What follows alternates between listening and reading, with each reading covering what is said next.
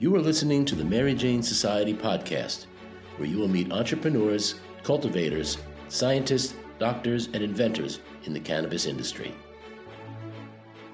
I'm your host, Pam Schmiel, a marketer and publicist specializing in the cannabis industry.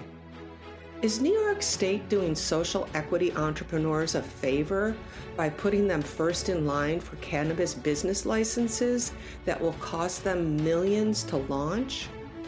Let's meet Dezo EL. He's a Brooklyn legacy grower, a cannabis activist, and someone who's been jailed because of it. Born and raised in the projects in Brownsville, Brooklyn, Dezo wants to participate legally in the industry and benefit from the plant that unjustly jailed many in his community, but he realized the high financial risk it would be if he tried to open a dispensary or cultivation facility. So he decided to take things into his own hands to enter the legal market without New York State's help.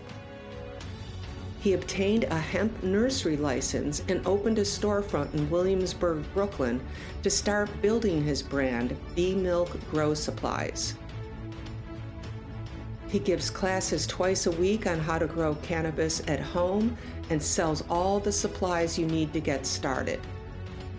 He aims to provide the tools to people who can benefit from cannabis but can't afford it by educating them on how to grow it. Let's meet Dezo. Yeah, great. I'm here in Dezo's nursery in Williamsburg, Brooklyn. Lots to talk about. So I guess the first thing I would love to know about is to talk about Bee Milk Nursery Grow and cannabis, which is a nursery and supplier of cannabis grow equipment, and would love to know how you, why you decided to go for the nursery license first. And just tell us about your shop and its mission and its goals and what you're doing. Okay. Originally, because I had one business plan that was formatted based on what we wanted to do as far as cultivation, having a grow supply store, and working with those parameters. Thus, like everything else that has happened in other states I was in DC, New Jersey, Pennsylvania, and then knowing about the information from California, all of the regulations and legislations that they start out with, within 6 to 8 months, everything's going to change. Now, the problem is even though they've had these town meetings, town hall stuff, people could come and talk. I got with Governor Cuomo back in 2018, 2019. I was on the formidable staff that was first run giving them update information about us and where they need to go, because their staff wasn't capable to actually even consort or consume the idea of these things. When, a couple of examples, people on their committee didn't smoke, people on their committee that never been arrested, people on their committee that never sold cannabis or weed to survive, to feed their family. It's a regular job. Like, you could work at a flat fix store, you could deliver food. Cannabis selling, delivery is the same thing, just like women who socially do things with their bodies. It's all part of the economic growth of your community and environment. You got women that don't want to sell their body, but shit, they don't have the education to make it. You got guys that don't got the education to do this, but damn well they know how to grow weed better than the average person. So actually, I should have started out with, what is your experience in the marketplace? And then I would love to step back and talk about the whole Cuomo meeting and how he was starting out. But yeah, so you grew up in New York, or what? I'm from Brooklyn, Brownsville, East New York, in the projects. Grew up in the house, then moved to the projects, and through life from the late 70s to the 80s. I'm 60 years old this month. So there's a lot of experience of ducking and dodging and hiding, and you can't have friends to your place. You can't even have a girlfriend over, certain things, because your craft and your knowledge of growing cannabis during those times was dark. You don't even want to let one person know, what you're doing, because you sacrifice your whole existence for this plant. Yeah, you can't. I mean, back then. You're talking about going to jail for growing a plant like damn broccoli. Right. Talking about going to jail or giving years for selling a plant like broccoli or potatoes or damn Right. corn. Right. Why? Because what it takes to grow tobacco and what it takes to distill and make alcohol is not a natural process for the things that they've made legal, ATF, those kind of things. So when you think of a crop like cannabis that is a medical and medicinal property, nothing like alcohol, cigarettes, tobacco, they don't help you do nothing. They deteriorate your body. Whereas cannabinoids and cannabis helps. Yeah. So then so you basically were selling to in the old days. Were you growing in the old days? Yeah, growing and selling to anybody that would buy it. How did you grow in the city? You outside the city you were growing? You grow in your apartment, in a house, in your room. Oh, okay. They didn't have tents. A lot of they didn't have, yeah, with the lights and everything. They didn't have a lot of tents back the late 70s, early 80s. Yeah. But people just grew in an open room, blacked it out, put air in and air out so you could have heat temperature control. Also back then, the lights was mostly high pressure sodium, which caused a lot of heat, caused your light bill to go up, unlike LEDs today. But those were certain things you had to work around. So how did you get noticed by Governor Cuomo's team to be picked to in his basically exploratory time in the cannabis industry? Just going to a few of those town hall meetings and signing up and then talking to them afterwards, getting their card and being like, hey, I'm not just the person that's trying to deny having it in my county, city, because you got white folks with money that I don't see cannabis nowhere. Since 40s, 50s, they're never going to ever believe that cannabis is good for you. But guess what? They got guns, they smoke tobacco, cigarettes, they actually drink alcohol. So for these people to have some idea about cannabis, but you do all these unruly things to harm your body, but you're not looking into the medical properties of what cannabis benefits to the one that's in your family with dementia, appetite deficiency, anorexia, bronchitis, cancer, cataracts. It's just an array of so many things that this one plant can do to help you. Whereas all these things that are legal, all they do is deteriorate your body and your whole being. Okay, so way back when, none of us knew about this. How did you get educated on this beyond just smoking for recreational? In the beginning, it was mostly just smoking. Oh, I love to smoke. Let me get some of this.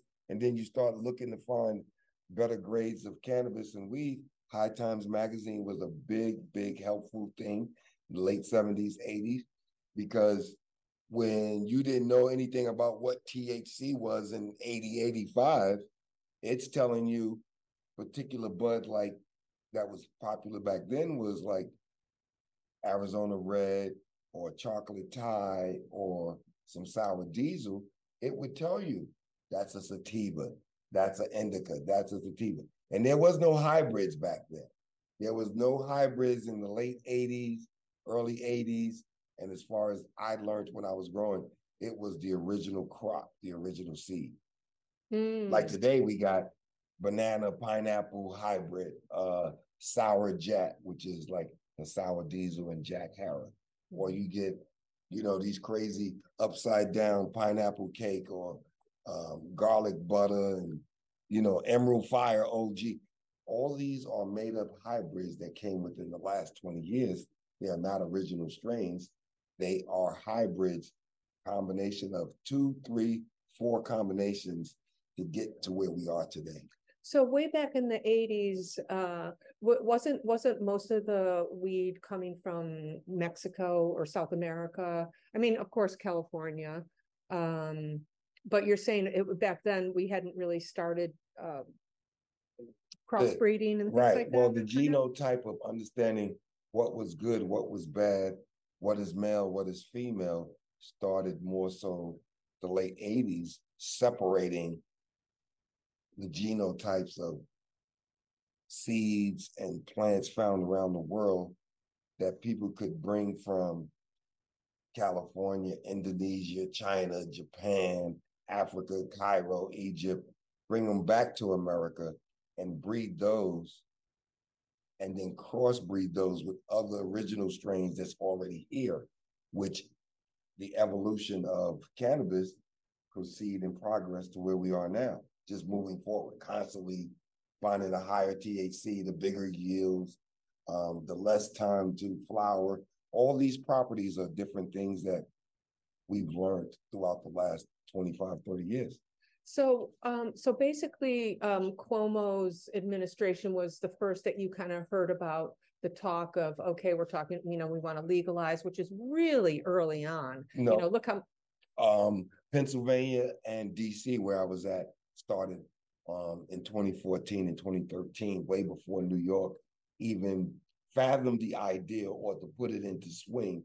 And for 2 or 3 years, they held it back on budgetary stuff.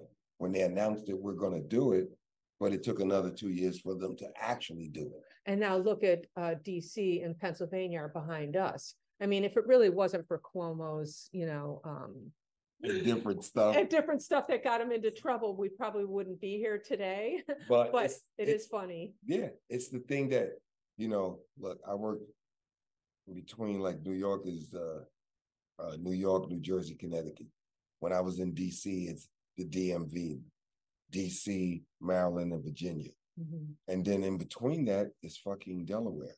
So I worked with 7 states on the East, right in between, up and down, getting seeds, talking to growers, guys like DC Scrager, one of my homies who passed, Phone Homie, who was a big help with us doing the gifting thing and getting cannabis out to people that was 21 and older, because when they made these laws, they made it you could get recreational cannabis, but there was no place for you to buy it. So they started doing shit backwards, just like they did in California. And y'all keep doing the backwards shit, and then you wonder why, like right now in New York, we got an influx of cannabis stores. They are not dispensaries. Let's get that straight. They are just straight cannabis stores selling trees, because there's a loophole between recreational, medical, and the gray area where everybody's selling. And everybody's selling in that gray area. So there's all of that that's happening, which was different when we started, where I started within DC. Hey, buy this card or this sticker, $40. Buy this sticker, it's $80. Buy this sticker, it's 120. But each sticker came with a gift of an eighth, a quarter, half an ounce, or an ounce. So you literally was giving it as a gift. They bought a sticker, a piece of artwork, art supply, postcard. You could put that on artists or whatever somebody wants to pay, but this was the gift we gave them. And that was the legal grounds that if they came, look, I wasn't selling shit. But still, I'd be a little nervous without a state that wasn't legal yet. When you're in survival mode and you got to feed your family, you got to pay for gas, you got to pay for rent. Guess what? Tonight, if I can make $800-900 pay my rent, fuck it. It's worth going to jail, going in and getting out, because that's what people have to do. There's some people that's so fortunate, they born with money in their pocket at hand and just like, hey, try this, do that. Yeah. They may fail 1 or 2 business before they get something right. We don't have that opportunity. We don't have that urban money for somebody to give us an aunt and uncle. Here's $8,000, here's 20. Go get started on a business. No, that's where we're falling behind. But where did you get the education on the cannabinoid system? Because that's a very new thing, and I'm just curious how people are consuming this education. That's really what I'm wondering also. Well, in the beginning, because you're knowledgeable about all that. So not only did you come from 20, 30, 20 some years in the industry, but now there's a whole new wave of what the industry is like, which is education and health and wellness. And it's still lacking too, because as much as the information and education you can get, they still stymie you and tell you, oh, you can't do that. Oh, you can't do that. I mean, people are selling CBD products here and there. You got media, social networks that allow you to post this, and then they tell you can't post that. Then you're shadow banned, and you can't teach anybody. Then it's legal, but you can't talk about it. Then you can't sell it. I mean, it's so much a gang of bullshit that let me tell you, I'm going to distill some alcohol and let me see what they tell you about that. Let the cops come, oh, you're distilling alcohol in a place and you're giving. I'm not selling it, I'm giving it away. Yeah. Yeah. Why are you doing it? It's illegal. Why is it illegal? Y'all sell alcohol. People don't know the parameters of what it takes to grow tobacco, make cigarettes, grow tobacco and make cigars, or ferment and distill alcohol. All of those things come with something, just like growing cannabis, but those are all natural sources. Put it outside and grow. Bring it inside. Ain't nobody growing tobacco inside their house. No. No. Did you try to go down the path of getting a license for or explore the path of getting a license for being a cultivator or a dispensary owner? Yeah, And what was your experience with that? Part of my original journey was trying to get anything that's based on cultivation and dispensary was fought with too much money. So you decided not to go for a dispensary or cultivation license. And then how did you stumble on the nursery license? It just isn't talked about a lot. Well, the cultivation license was part of the business plan and the retail license was part of it. The dispensary was never a part of it because it requires you to have land, property, almost $2.5 million, which most Black folks do not have if you're coming from the streets trying to get into this business. Most people have got into this business and have done well from the streets and have made hundreds of thousands and maybe millions of dollars off of cannabis since the 70s up till now. But the terms and what we do today is different. How we grow it, how we distribute it, all that is a manufacturing, legal, illicit, maybe gray area business. But my business plan started with all of that except the dispensary because it wasn't in our plan because we didn't have that kind of money. And Who does? No, this is ridiculous. I don't understand this. There is no social equity. And also the money that they're trying to fund the state to fund these social equity entrepreneurs, they're going to have to pay a significant interest rate on the loan. Some of them are loan free, or some of them are forgiveness loans. Are they? No payback. But the problem is there was programs. One that this guy Chris Webber, NBA player, he's not even from New York, but he was part of some investment group to help minorities in the state of New York, and they've misappropriated somewhere over $500 million for a small and Black business to 500,000 million. Yeah. Million. Mm-hmm. Okay. So a lot of those social equity programs, they were snafu from the start, even telling them, like, look, you want to offer this. And when they said, well, it's a person that has had a business, successful business, for 2 years or more, which the first 2 years of most businesses do not make money at fucking all. I am in my second year of business and I am in the red and I'm constantly swimming to stay afloat. So that part of it is bullshit. The second part is those that was arrested for cannabis that qualify. So you're saying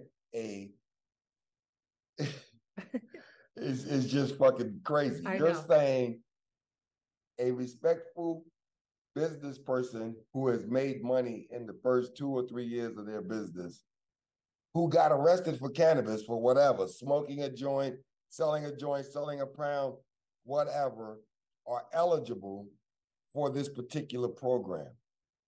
You left out people that just didn't even have the money, and you left out all veterans. This is where we are today. None of it helps the well-rounded group of the people that need it.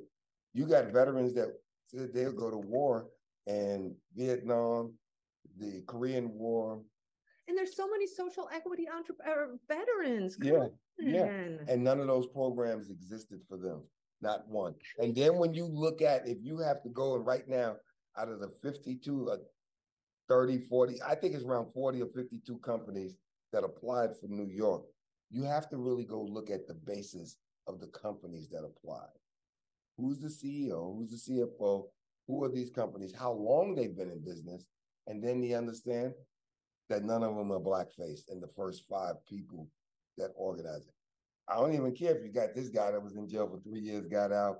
They using his name and his persona to get this business under their company corporate name. They're going to include him somehow, but he'll probably have no ownership and no say-so in that business. Well, in that case, I would say that's not a good idea, but they already done it. But I think it's an opportunity for a social equity entrepreneur to ride on the coattails of some person who might have, a leg up. Yeah. And as long as it's a fair relationship, I can see how that could work. That could work. Why not ride on the coattails of someone, but not when it's not happening? Well, you look at like my boy Mike Tyson Ranch. Like, I don't know all of his business. I don't know all of the financial setups, but as I know as a homeboy growing up, one, Mike is not a grower.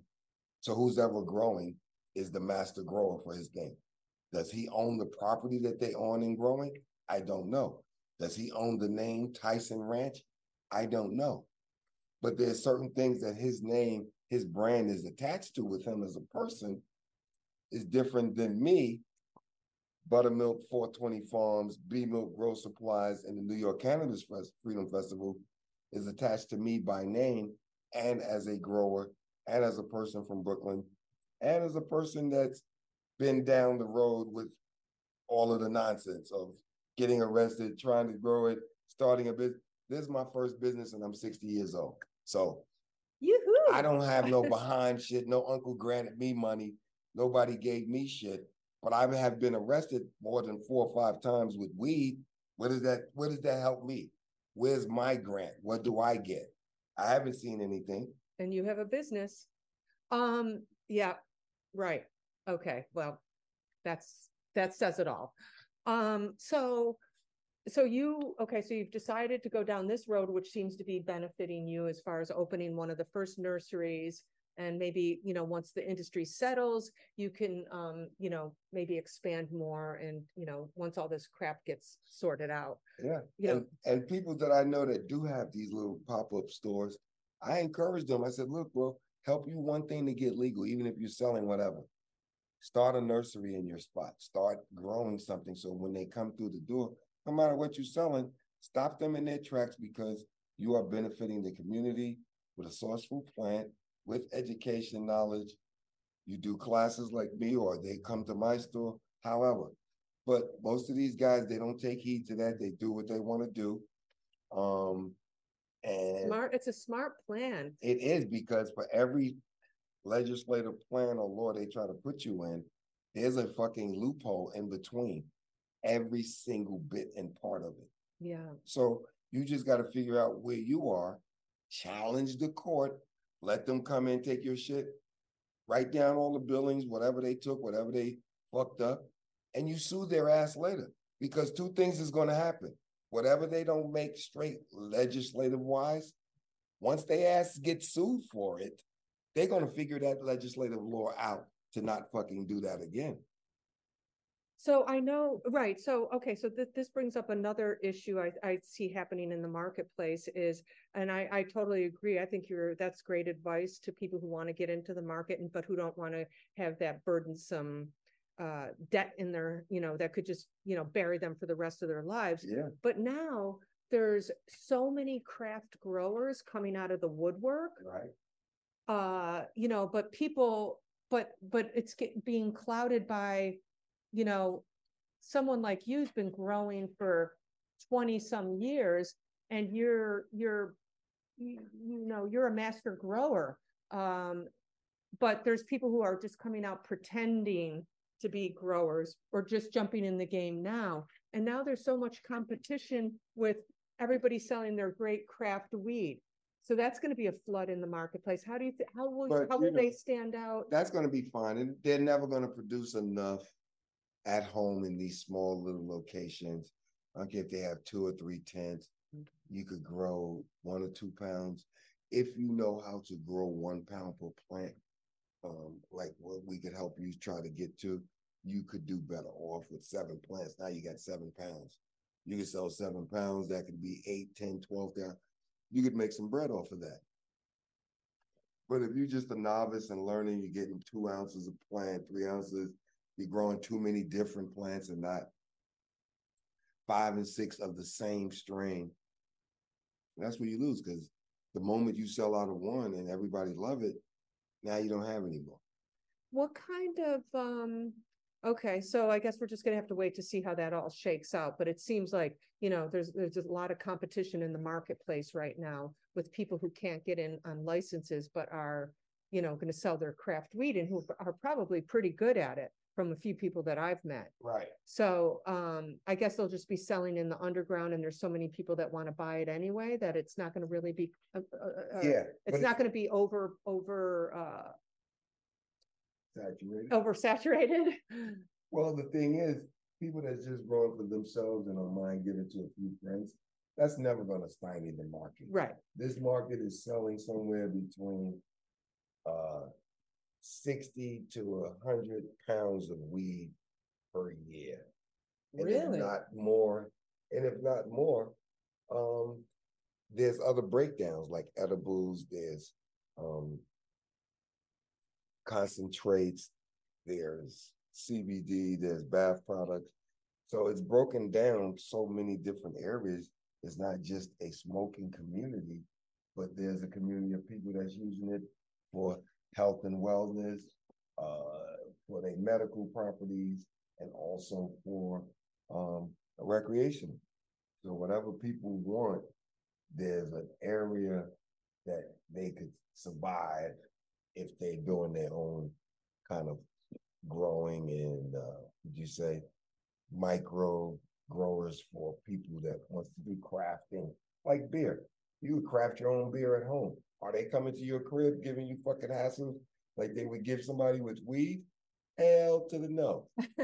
So there's certain things like right there, you already start telling them like, look, man, this is community-based, it's education, and this is what it is. Once you get your license for that, like me as a nursery girl, shit, most of my business now, I have to go to little flower shops, little stores that's selling their plants for every holiday, Mother's Day, Easter. I sell them rows of plants and let them sell them to their people, because they got more people, more traffic than I'm getting. I sold a guy a rack of 12 plants plus a couple of mature plants. He sold all of them within 2 weeks. And guess what? I don't know what maybe the New York state law, but Massachusetts just allowed dispensaries to sell plants in their store. See? So you're going to have, that's where your business is. This is why we've been ahead of the curve for years. I'm an innovator with this shit. You are. No, I'm not kidding. This is a great seeds, different shit. People be like, where could you get seeds? They calling me all the time. I need seeds. I want come by. Do you ship? Do you do? It's best you come into the store. You can get it. Once they come in and they see the plants, people are like, yo, can I buy that? Can I? Sure, take it home and grow. You could be feeding the dispensaries. That could be like the end goal. Yeah. You don't need a dispensary. Right. Exactly. Because this is also your expertise. Right. They gave me another area in which I could attack the market without being pro, say, this particular genre, dispensary or this or grower or caregiver. You're escaping, you're sidestepping the ridiculous cost it would take to do that's going to bury these social equity entrepreneurs. I really feel like that's what's going to happen in the long run. And the state's going to go, oh, sorry. It's the same thing. It's like, oh, we'll be open by October. Dispensaries are open. Go ahead, farmers, plant your seeds. Now they're sitting there with all this crop and lost money. And what's the state doing? Nothing. So let me ask you, just like here. What? Have you ever seen or been in a store like ours here at B-Mill Grow Supply? No. You see? There's no stores exist like this. No. Where you get seed. We got a little small lab over there. We got the nursery. We got clones. You can get your nutrients. You get a complete package when you come over here. Yeah, I know. I've never seen anything like this. It's fantastic. I think it's a great entryway, a safe entryway into the market so you don't lose your shirt. Yeah. And it's also, and you're sitting here playing with plants all Yeah, day and doing I what you love it. do and trim, and it's like you're in your element. Mhm. So I think it's amazing, but also how it could lead into maybe supplying other nurseries or helping people launch their nurseries or supplying dispensaries with Yeah. these plants. When they get to it and they want certain plants, if they're allowed to in New York, if that happens here, It's going to. I will be able to be like, hey, we're a nursery. I could give you this strain and I could bring you 24 plants, 30 plants, 60 plants. And because our nursery, we got 2 locations. Oh, really? Yeah, we got the store here plus my other location. So Oh my. we could grow 1,000 plants in each location.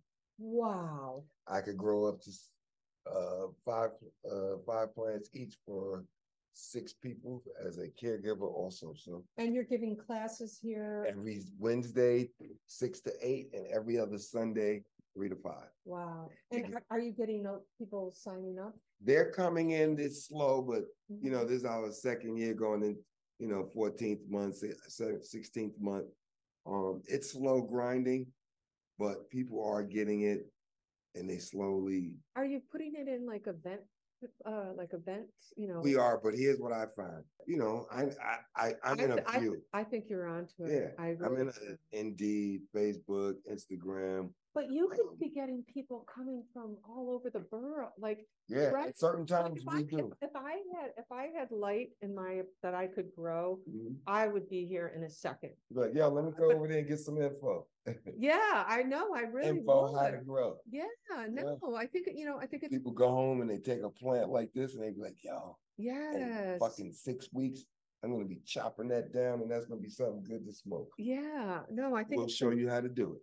That's amazing. So, and then I guess I would just like to, well, actually, I do just want to ask you a question about cultivation. Are there certain strains that New York is really popular for? Or the way things is like today, if somebody said, you know, people are after what they are calling celebrity strains, new strains, strains that are not your traditional phenotype, like a Northern Lights, a Sour Dezo, or Jack Harrah. So now they're going for like stuff that came out a couple of years ago, like Do, Gumbo, all these other things, but they're all very different. They're a blend and a mix of 2 or 3 other strains. They probably don't have a seed for those particular strains. They're only out and lasting for a short period of time. People take credit for it. It's big amongst those that want to spend that top dollar because this person or that person says, yo, this is the best fire. Whatever. Everybody have their own preference.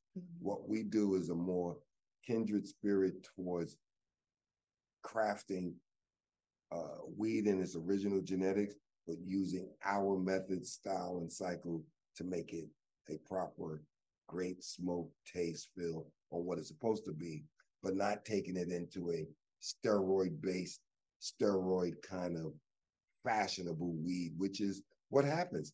Every 2 or 3 years, we get one like Gumbo, like Do, like Pineapple Sunshine or something, or the Sunshine Super Sherbet.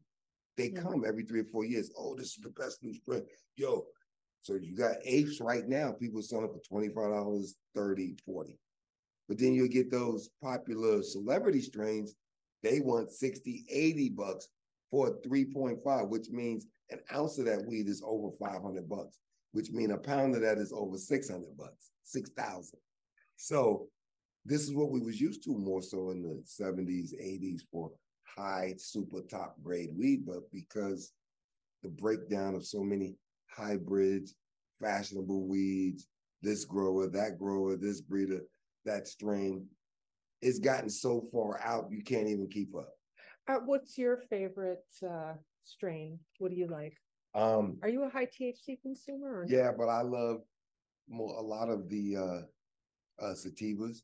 Didn't know it going into it in the beginning, but once I realized it got the education of certain strains that I do like, a few of them have become, 3 of them are sativas, like Sour Diesel, Sour Jack, the Red Dragon, green crack, amnesia haze. Those are my top three type cannabis strains.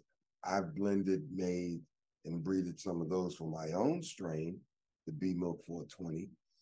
But at the same time, if I get and deal with the straight genetics of those particular ones, like a haze, an amnesia haze, sour diesel, green crack, I'd go with those all the time over something like super duper Chem Dog, upside down, OG Kush. You know what I'm saying? That shit's so long. You be like, well, damn, it must got 8 different strains in it to make one.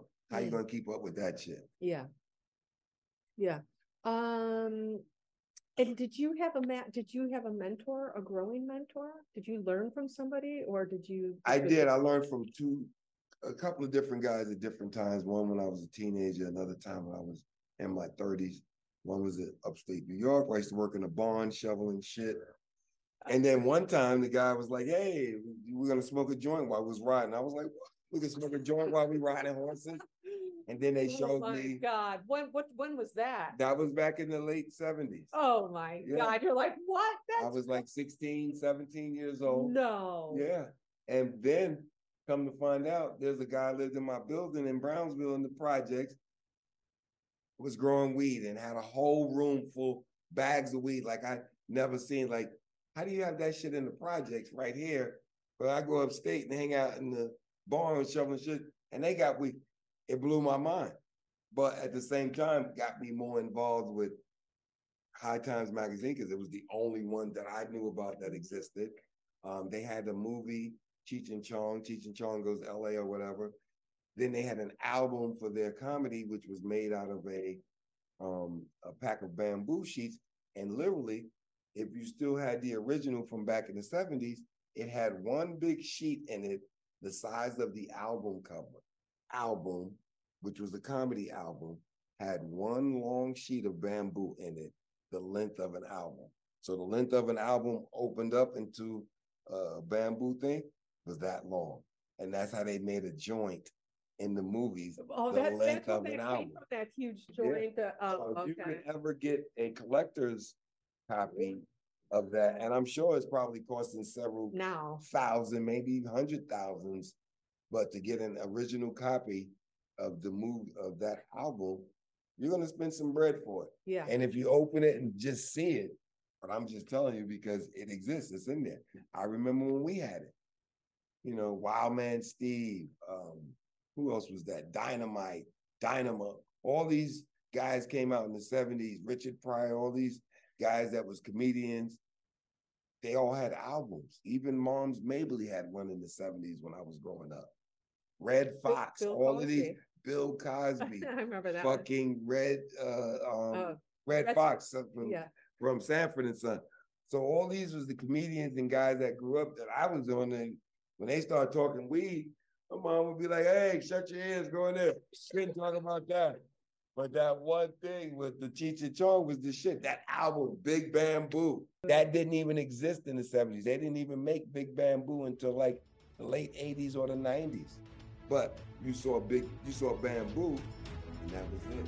What an interesting story. I'm excited for you. Now that I really know what you're doing, I see your path. And I think you're really that other people don't have the rest of us, or most of us, could do.